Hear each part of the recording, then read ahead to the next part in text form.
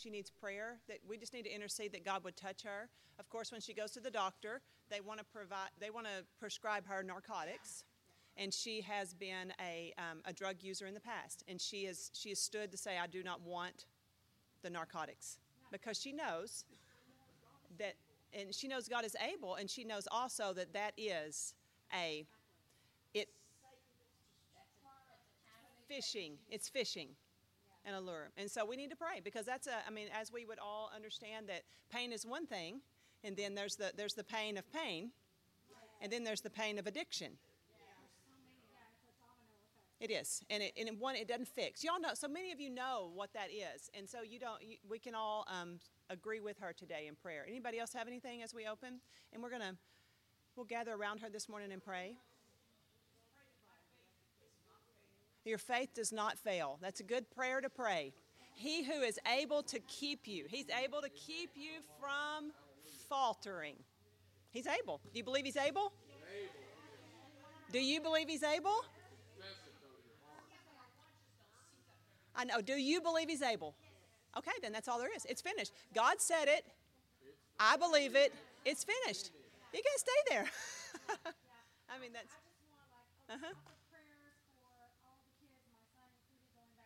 And we're going to have prayer for him in the sanctuary this morning.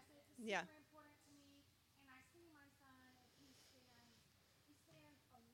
Yes. Yes. Yes. The masses subscribe to. So although he's very active and very involved, a lot of times he's a loner as well. I understand that. My son was the same way. And so yeah. I just prayed. Mm-hmm. Yeah. You know what I mean? Uh-huh. It can be difficult going into high school. He's going into freshman. You know what I mean?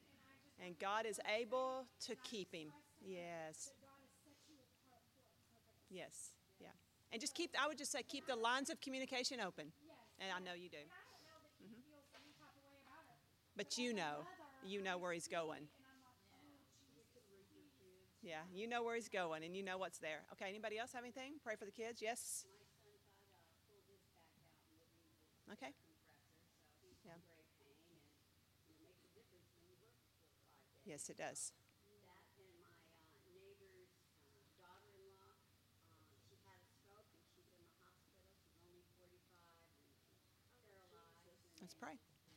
Brenda, stroke. Okay, anybody else? We had some victory yesterday. We Good. went to a youth event. Our Bibles and Burgers was at a youth event at another church. Mm-hmm. There was some youth that went down to the altar. So prayers for them to just be, embraced by not many That's people good. as they turn their life over. Absolutely. Absolutely. That's wonderful. Good deal. Okay, anybody else? Let's pray. Father, we thank you today for this day. I pray, Father, that every need that was mentioned, that you would move and minister. Right now we pray for Renee. Y'all lay your hand on her right there. I pray, Father, that you would touch Renee's back.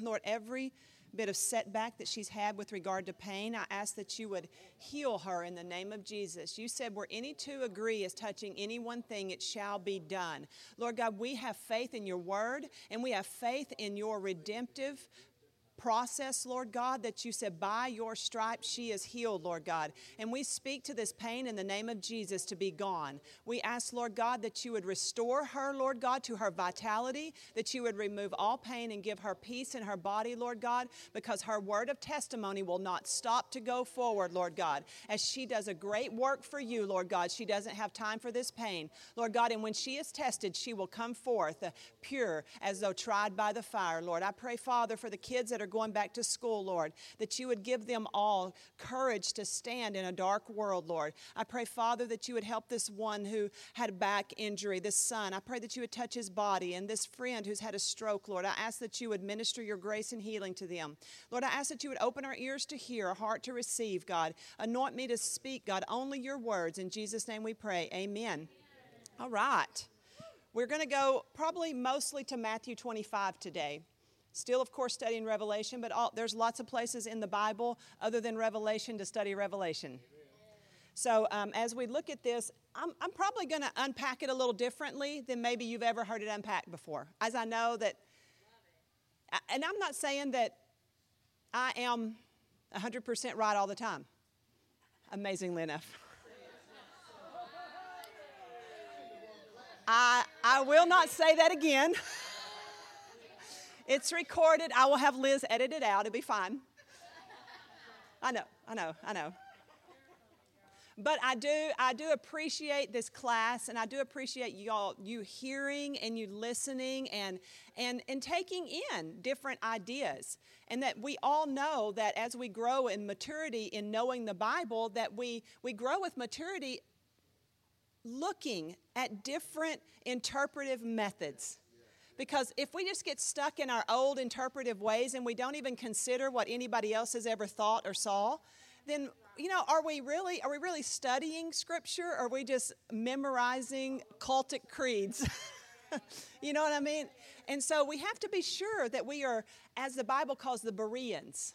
They heard the word from the apostles, and they went back and they studied to see if it was true. That's how we're supposed to be.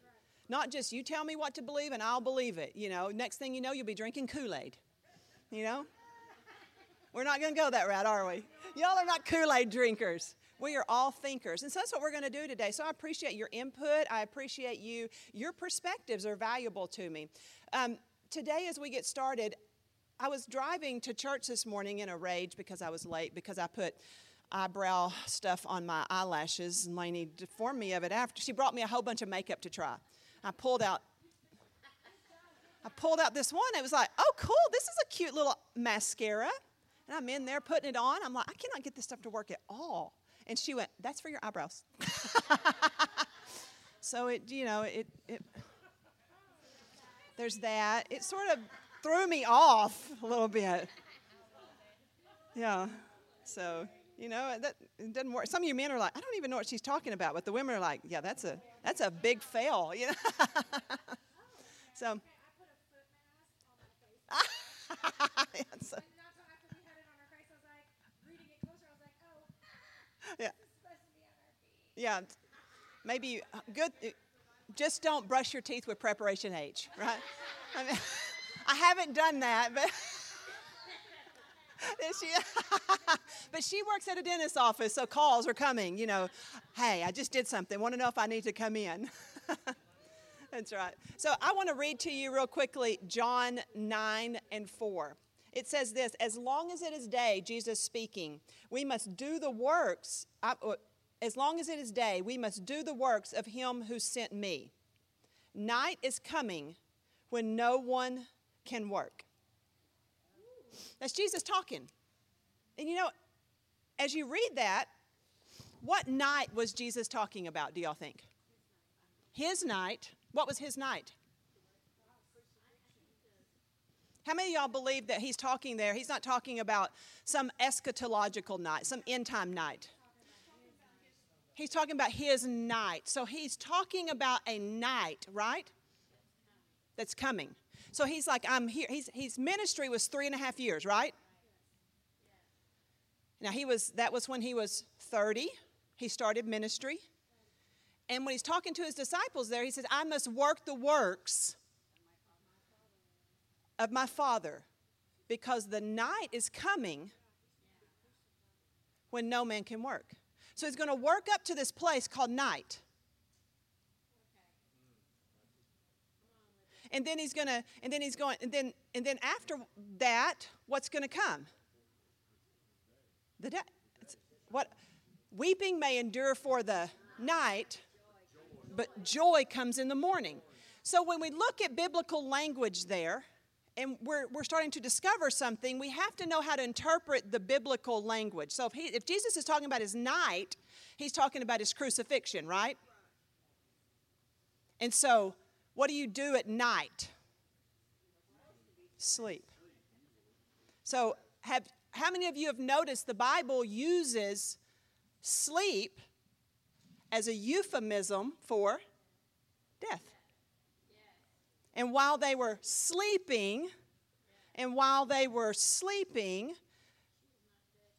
she's not dead, she's asleep. And those who are sleeping will not precede those who are alive. So, see, we have to put on our biblical ears and tune them to biblical language.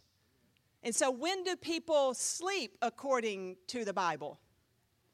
Now, you're like, but we all sleep at night, unless you work a night shift. That's when people sleep, is at night, right? Well, so it's using the fact that you and me, we all sleep at night, and it's reworking that euphemistically, softly, telling something, because who likes to talk about death? So we euphemize things, right? They're resting. That's what a euphemism is. It's a softening of something that, that we don't, it sounds harsh to say it. So it's euphemizing that and saying they're resting or they're sleeping. So we, in the same way that we sleep at night and we rise in day. We sleep at night and we rise in day. We sleep at night and we rise in day. You'll all have that process down, don't you? That's the same. The biblical language then is taking something that you're very familiar with, sleeping at night and rising in day, and it's reworking it around an eternal concept of sleeping, death, at night while you're dead, while you can't work. How many of you can win souls when you're dead? How many of you can do righteous deeds and proclaim the good works of God when you're dead? How many of you can go and you'll be the witness that you've always wanted to be 1 second after you die? It's too late, right? No one has a problem with that. So when Jesus is saying I have to work before the night comes. I have to work while it's day. So he's saying, I've got to work. Is that hard for anybody? You can only do the works of God while it is day, while you're alive. It's not too hard, is it? And so we're going to look at that a little bit closer, and I'm going to try to unpack this a little bit, and it might shed some light even on Revelation as a whole, as we look at the fact that we're getting to the place where the crescendo of all Revelation, and that is the sounding, and I'll just go ahead and read it just so you can get excited about it. The sounding, I tried to sell my table yesterday. She was carrying it off. I was like, yeah, get me a new one. Go ahead. Yeah, take that. She changed her mind at the door. I was too eager. Yes. Before you get off on something else, I just want to say, Yep. When I die, you'll still be saving people through the you're right. You know what? And that is true. That is true. That I could have, and many people. Andrew Murray, for instance. Andrew Murray. I read his writings. Mike reads his writings. His favorite author. He has been dead for years and years and years and years and years. 100 years almost. But he's speaking posthumously from the grave. Now, see, we have that voice, but what I would say is this. Your accounts are settled. But, okay, in the same way you said that, here's a scary sidebar, the converse. Where I might be able to reach and teach people posthumously after the grave. But not just that. After I'm gone, I'm going to still be teaching whatever has been learned and carried on in the lives of my children and my grandchildren and all the people that we have ministered to. That's exciting. But those who are of darkness, they're still teaching. They're still teaching. When a person who's lived their life in darkness, and they've done the works of darkness, of night, the works of death. While they were alive, they did the works of death. Even when they die the ultimate death, they're still teaching. Because their legacy lives on. Mike and I went to a man in the church asked us to do a funeral. It's not even a secret, y'all. I mean, he asked us to do a funeral, right? And we show up. We didn't know the man, never met him. And so the man in the church, Mike owes him several favors. So he called in a favor on you, didn't he? He's like, okay, Lester, I'll do it. Yeah, now I've let the cat, he said, I'll do it. So we get out there and there's no one there at the funeral. No one. It's a graveside. We pull up and we're like, our first thought is, wrong day. Well, Lester's there. It's just us and Lester. We're like, okay. Mike gets out of the car, right? And you're like, he's like, Lester's great. I mean, if y'all don't know Lester Hancock, you need to get to know him. He's funny, too. He walks up to me and said, Lester, what's going on? Is this just us? He said, yeah. Man was a piece of crap.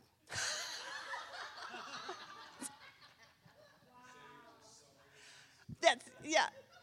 I was trying to tone it down a little bit. The sorriest piece of crap I'd ever met. And Mike went, what? Why didn't you tell me that before? He said, I was afraid you wouldn't do the funeral.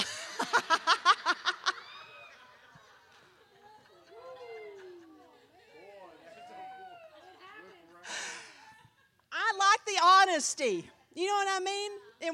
And this is the truth. And it was just a few people. And then Mike at the end, I mean, it was like, I mean, if me and Mike hadn't shown up and Lester, there was like 3 other people there besides us. I mean, this is a true story. And, I have a picture of him with his wife, and we're just looking, and there's no tears shed. I mean, there's no tears. And Mike's like, he said, does anybody have anything and want to say? It's their family. He went, one daughter went, she went, he was a handsome man.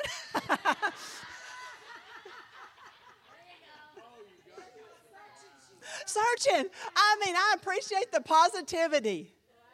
But see, so he's gone. So, see, this is the reality. This is the reality of our life. If we live a life of death, we continue to work death and hand death. We either live a life for someone to celebrate, or we live a life for someone to have to get over.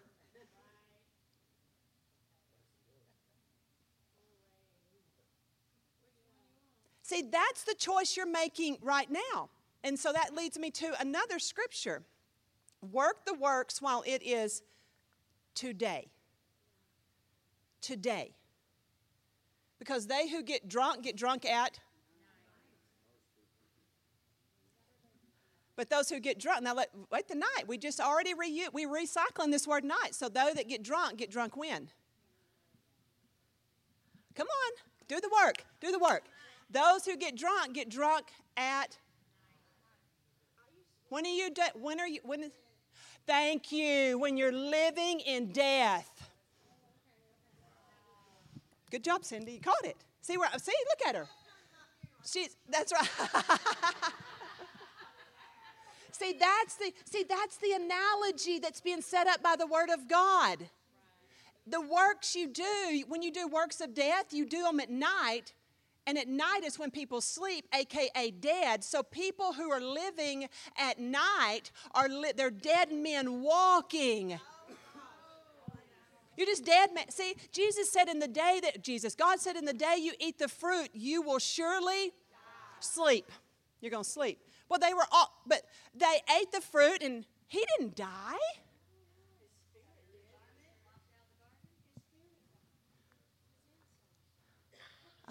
So there's a death and there's a death. So if there's a death and there's a death, then there's a life and there's a life. So we got to use it that way. We got to dial in to hear the scripture that way. So whatever you're doing, you have to ask yourself the question: am I doing the things of darkness? Am I doing the things of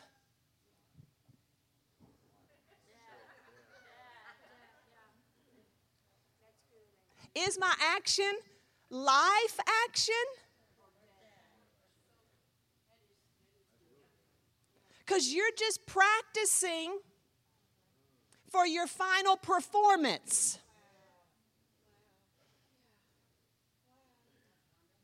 This is it, y'all. I don't want to guilt you into getting saved. I shouldn't have to. I should be able to scare the hell out of you.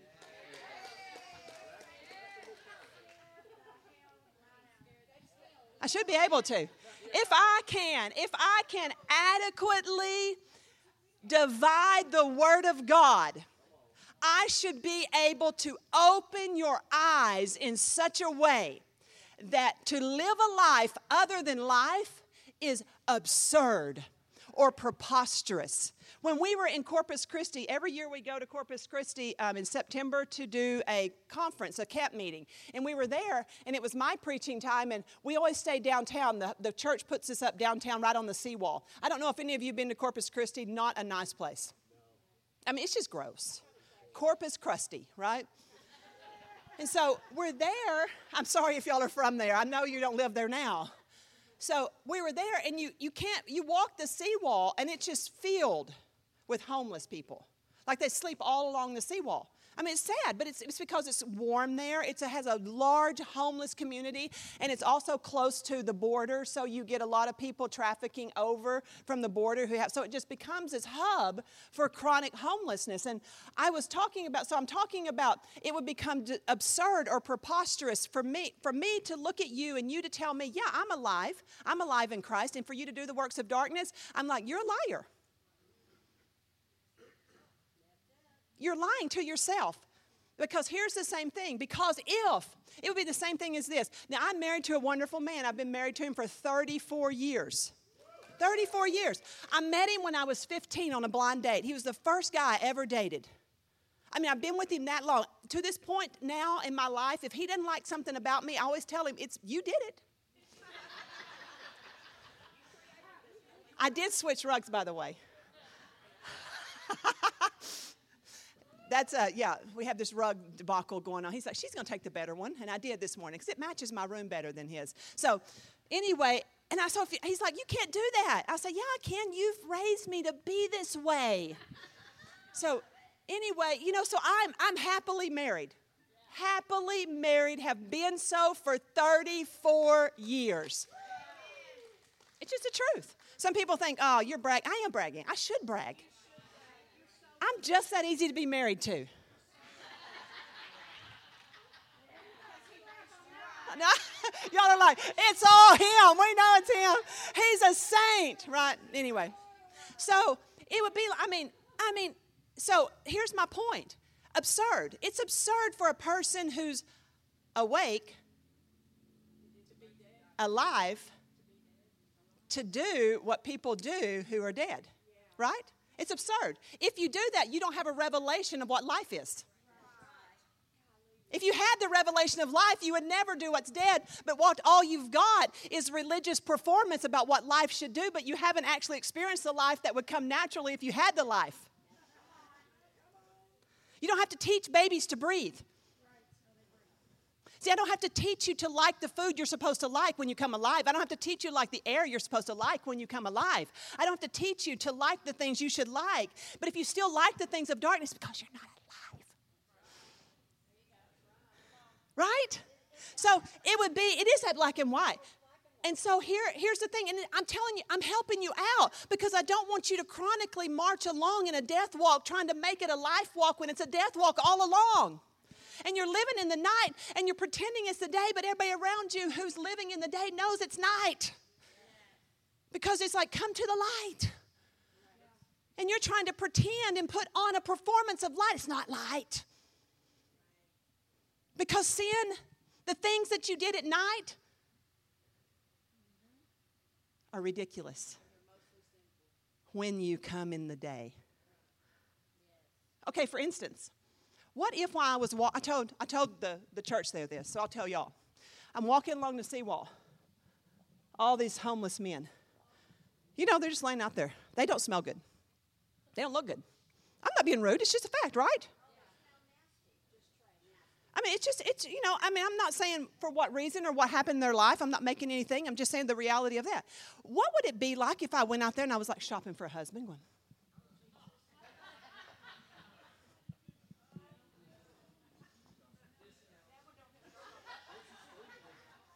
you see your teeth. Now, how many of you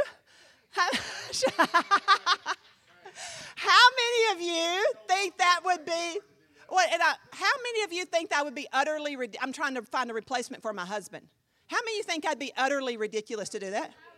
How many of you think I was tempted to do it? Raise your hand. Why? He's like, Brian. Y'all don't. See, Nobody other than Brian, and he's just warped. Nobody thinks that I was even tempted to do that, right? Because why would I? It's absurd. It's preposterous. The same is true for people of the day, of the light, who are awake, for you to go after the things of darkness, to connect yourself to death when you're alive. It's as reprehensible, and I was not tempted in the least to hook up. In any way of the word, I used to mean something different. With a homeless man on the seawall at Corpus Christi, Texas. Though there were plenty to choose from, and I bet you I could have had anyone I wanted.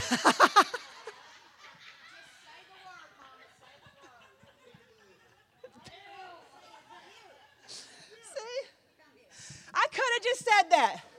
Come on with me, big boy.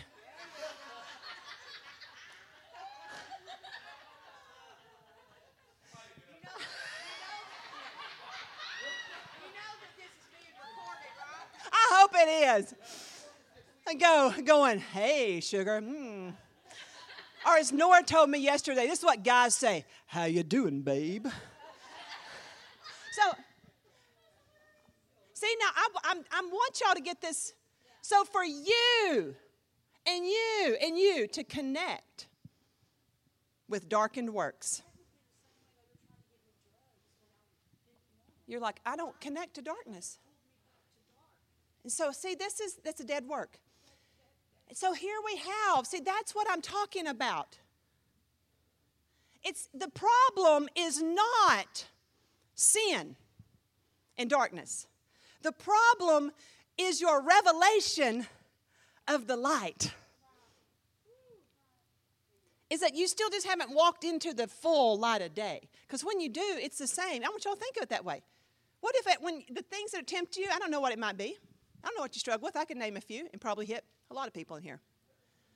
Right? But what if those became as ridiculous and reprehensible to you as me finding my new husband on the Corpus Christi seawall? How many of you think I'm probably going to do that?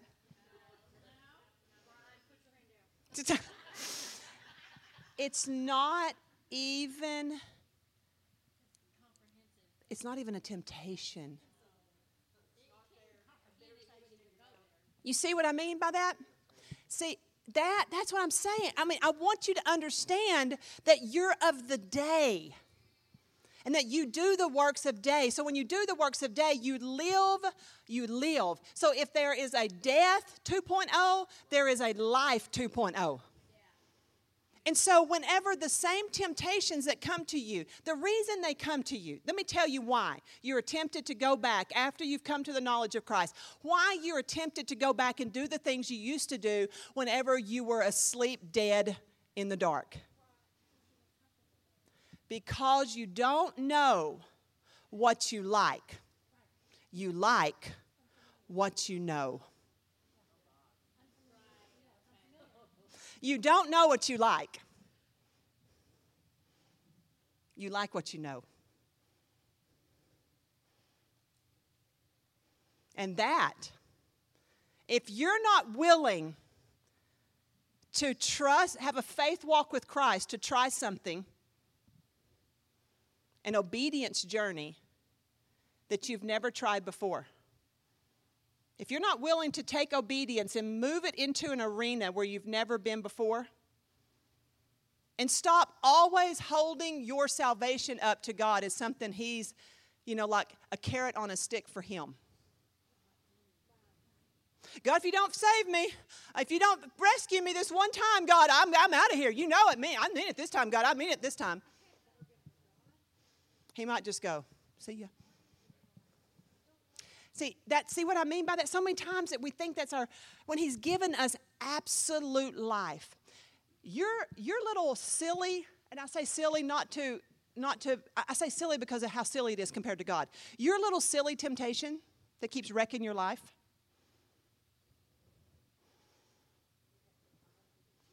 if you brought it into the light and saw it for what it was, a homeless man sleeping on a seawall that you want to kiss on the mouth. I said she's going to have to leave.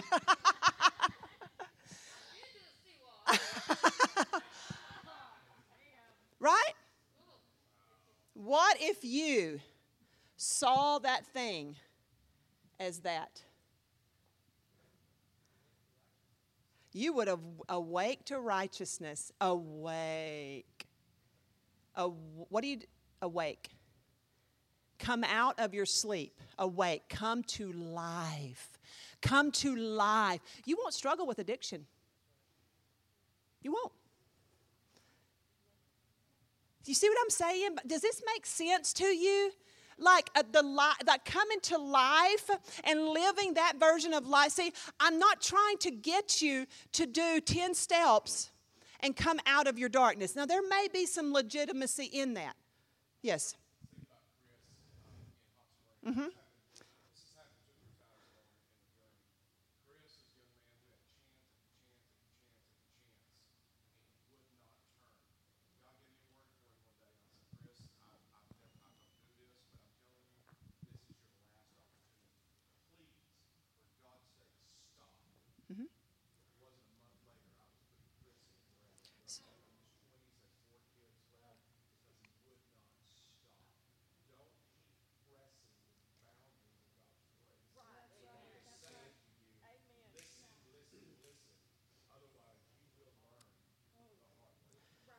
God, give us a revelation of light. Make darkness completely gone by the revelation of light that is in us. So now you're wondering how are we going to get to, let me make sure, let me read this real quick. Jesus tells us to not take thought for what? Don't take tomorrow, but only take thought for what? Today and tomorrow, right? So we understand those concepts of today and tomorrow. We're fixing to turn them into light and darkness. Okay, today is what? It's the only thing you have, isn't it? So what is tomorrow? Why is it darkness? Because you can't. Y'all are so smart. Y'all are so smart. So when he says take no thought for tomorrow, he's saying don't go into places of darkness because you don't have any power there. There's no light. But so if you live your life only in today, see, most people fall into sin because of tomorrow. They're going to get right tomorrow. They live in the dim light of the past. Because how many know the past is dimly lit? I mean, you've seen it. We all say hindsight is 20/20, but it's really not. It's really not because you're a revisionist. You are a brilliant revisionist. What do I mean by that? The children of Israel, they came out of Egypt and they were slaves making bricks for Pharaoh without straw. Right? And they cried. The Bible says they cried out for a deliverer because of their cruel bondage. God, deliver us. This is horrendous. And it got worse before it got better. Because God's grace was to make it worse before it got better because he knows what a terrible revisionist you are. Because when he gets you out into another place, away from there, and you don't have some little something you need today, you will do a whole rewrite on where you've been. We had leaks there. It wasn't so bad there. It was not that bad. It was really kind of good. We ate meat and we had leeks and garlic and it was wonderful. What about the slavery?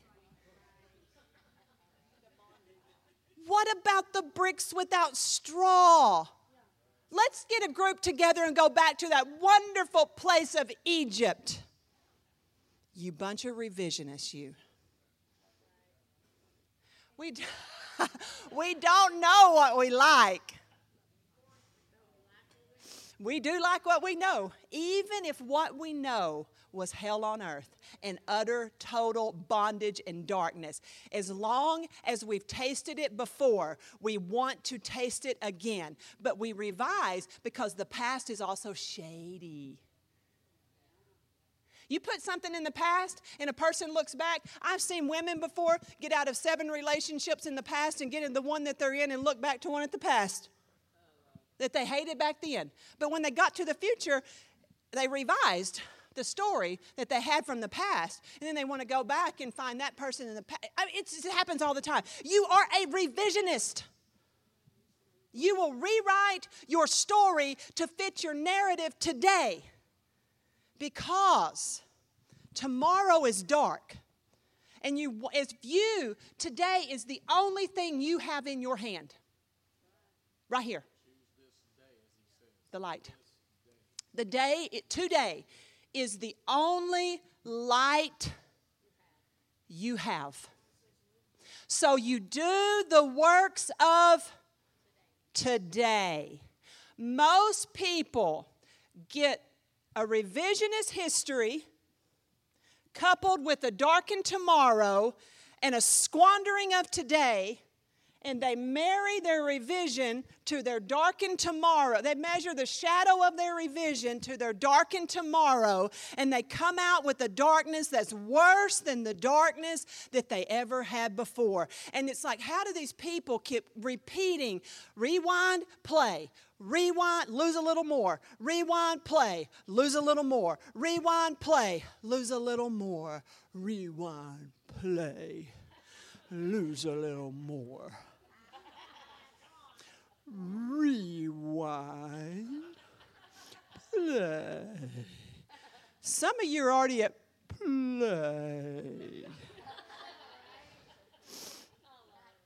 What does that mean? The battery's about to sleep. Y'all get what are y'all picking up what I'm putting down? I know I'm using a lot of metaphorical language because I think y'all are advanced. Y'all are going to remember. So quit the rewind play. Today, if you know where you can only operate faith? Today. Today is right here. So the moment that you have the temptation to take from your shady past and marry it to your darkened tomorrow, it's going to come before the day's out for y'all. Some of you, it's going to be right here, right now. And God's going to go, he's like, I want to bless you so much. I want to bless you so much because I own the cattle on 1,000 hills, the hills under the cattle. I own the sparrows that I keep count of. I know every hair on your head. I supply Solomon in all of his glory was never supplied as good as the very grass of the field, and you are much more valuable than those. But I'm sorry, darling, I can't do anything with you until you do something to please me. And he hands you faith for right the moment. What are you going to do? You're going to look at that and go, a shadowy tomorrow yesterday was good. I was thin.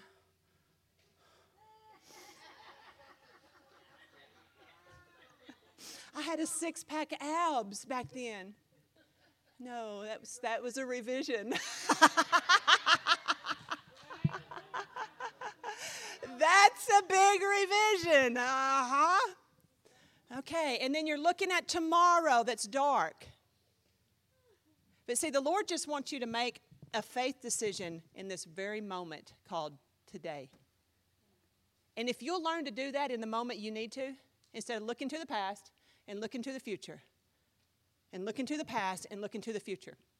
If you'll just work the works of today while you're alive and the light's shining and do a faith act right then, and you add up enough of those, you add up enough faith acts in today, you will change the course of generations.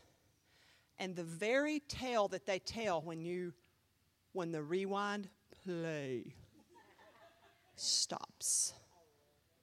and the doctor can't get another, ooh, it's gone. The tale they tell will not be any other tale but the moments of today that you took faith and you said, I'll do it by the word.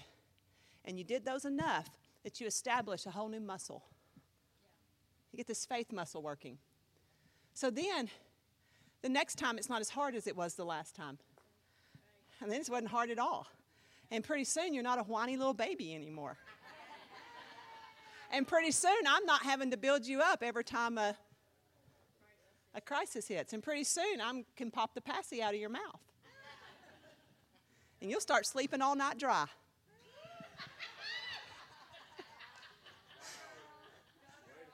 Yes. You got something, Andrea? That's what? Sleeping all night dry? No.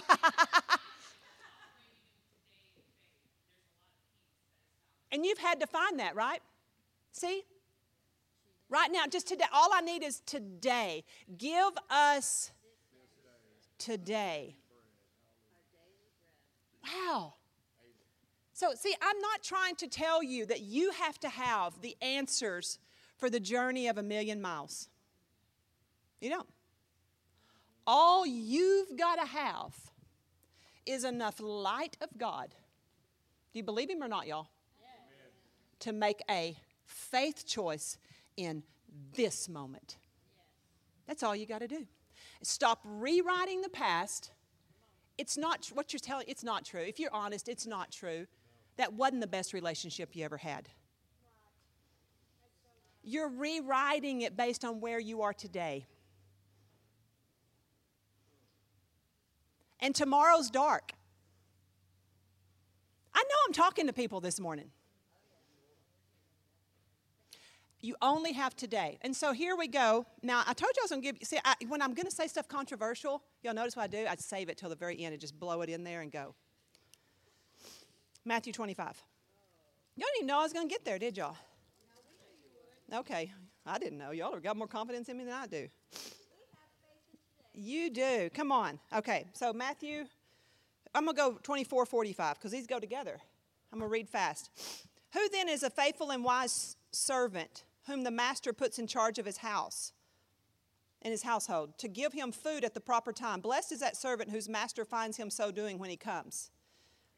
Amen, I tell you this, his master will put him in charge of all his possessions. But if the wicked man says in his heart, my master is taking a long time, and he begins to beat his fellow servants and eat and drink with the drunkards, because those who get drunk at, it's a death activity.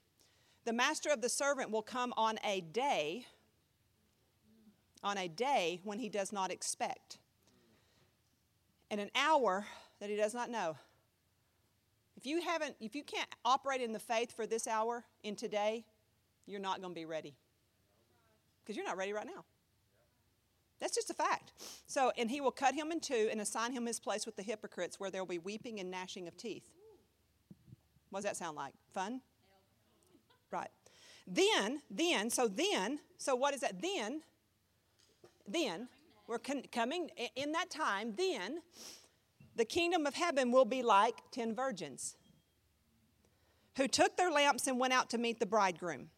5 of them were foolish and 5 were wise. For when the foolish took their lamps, they took no oil. They took no oil in them. But the wise ones took oil in jars along with their lamps. They had oil in their lamps and oil in their jars. Now, while the bridegroom was taking a long time, they all got drowsy and started falling asleep. What did they start doing? They started dying. It took a long time. What's going to happen to you if the Lord tarries? Just asking. You're going to fall asleep. You're going to fall asleep. Okay, but in the middle of the night, in the middle of the night, don't change the analogies now. In the middle of the night, whose night? No? The 10 virgins' night. What are they doing? They're dead. These people are dead. Real death. Some died with oil in their lamps and oil on their person. Others died with no oil. They had lamps. They had places for oil. They had the operation to work oil. They died with no oil in their lamps, and they didn't have any oil with them. Yeah, y'all are getting it. And so when the call came out at midnight, during their midnight, he said, "Get up, the bridegroom comes." And some of them, the 5 wise, got up. The ones with the Spirit of God. See, this is a portrait of the resurrection. It's not about people making heaven or hell. It's not about people who are, I know, see, and I know there's some stories in here because I heard it and it sort of troubled me just a tiny bit, and I'm going to tell you why. Because there was a version of this parable in here that's it's dangerous. And it is that they were all virgins, and that only half of them, they were all saved. Therefore, they were all saved. But only half were saved enough to go to heaven at the time of the rapture. If that's true, if that's the version you believe, then we've got a huge problem. Here's the huge problem. Jesus did not save them. You can't halfway save someone, and Jesus is not ultimately who saved them. It was the rapture that saved them. See what I'm saying? And then they were all saved, but then it doesn't work. See, hermeneutically, it messes up when you take soteriology or the doctrine of salvation, which is a huge deal with the Word of God. And you put it up there and you start taking soteriology and you start eroding the sacrifice of Christ to fit a belief in the end times that you have, you will get yourself in a ditch with your belief. I mean, this right here is talking about we're at the end of the age here. This is talking about the resurrection of those who are asleep.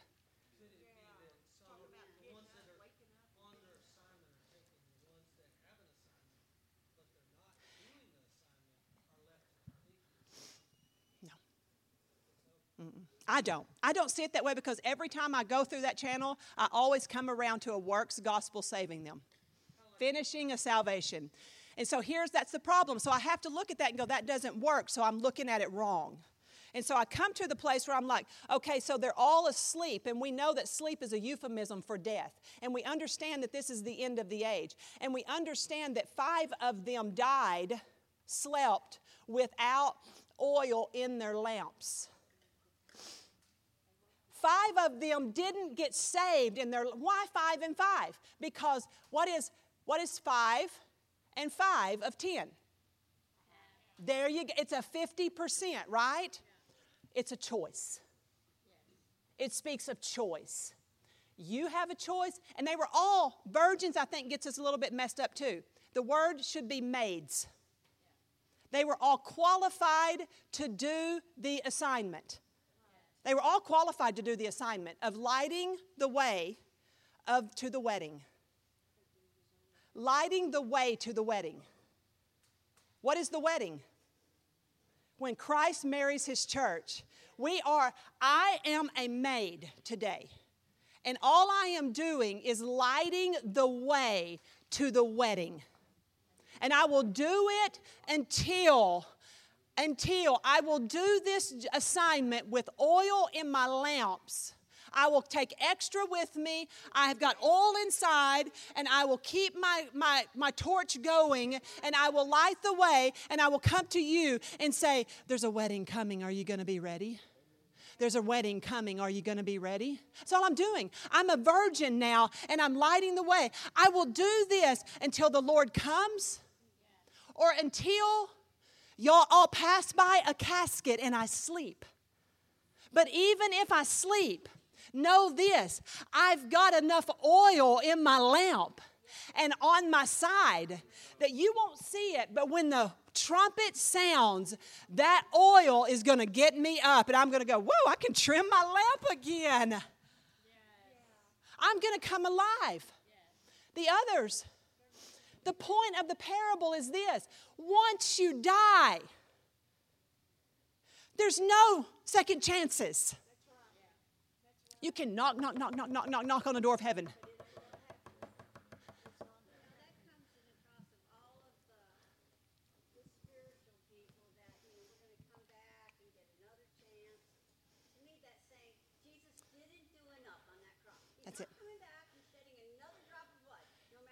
You either have faith today while you have light.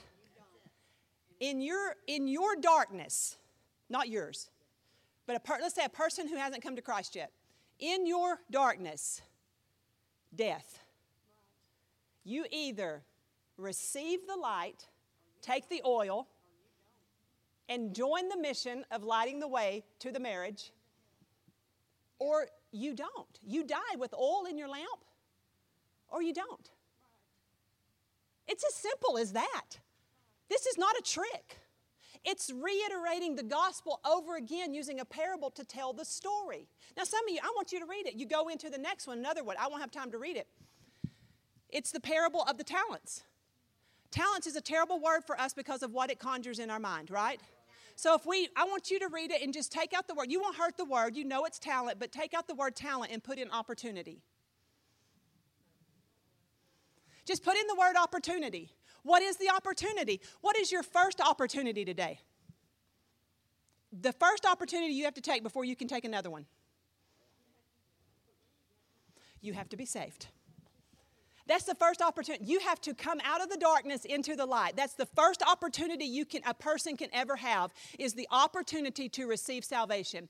And once you've received that opportunity, then you can take that opportunity and you can invest it in the kingdom, and you can bring more opportunities by virtue of the first opportunity, right?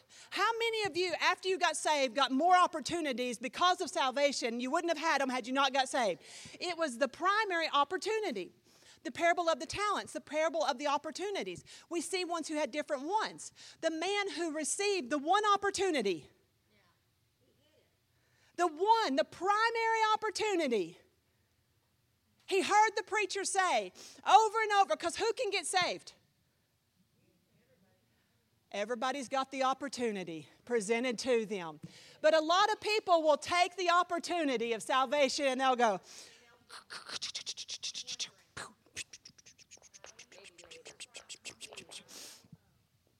my life's not so bad, revisionist. Tomorrow I'll do that, liar.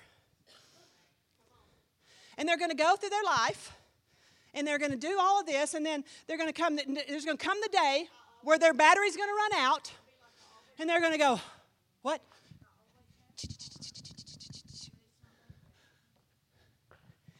See? I've brought back the opportunity. You did it. You never received it. You didn't receive the... See, y'all made it about talents. Do you think he needs your stuff? No. He's got my stuff. I'm just kidding. He doesn't need... Just a joke. Little levity. He doesn't need our stuff, does he? No. All he wants is for you, in the light of today. What are you going to do in the temptation right now? Are you going to go to the shadow of yesterday and rewrite it? Are you going to put it off till the darkened tomorrow? Because you don't know when your battery is going to run out. So I hope today I have just given y'all a new perspective on the resurrection and on the value of your life today, in the light today. You don't have tomorrow, and your yesterday is a manufactured revisionist lie, most likely. Let's go. Amen.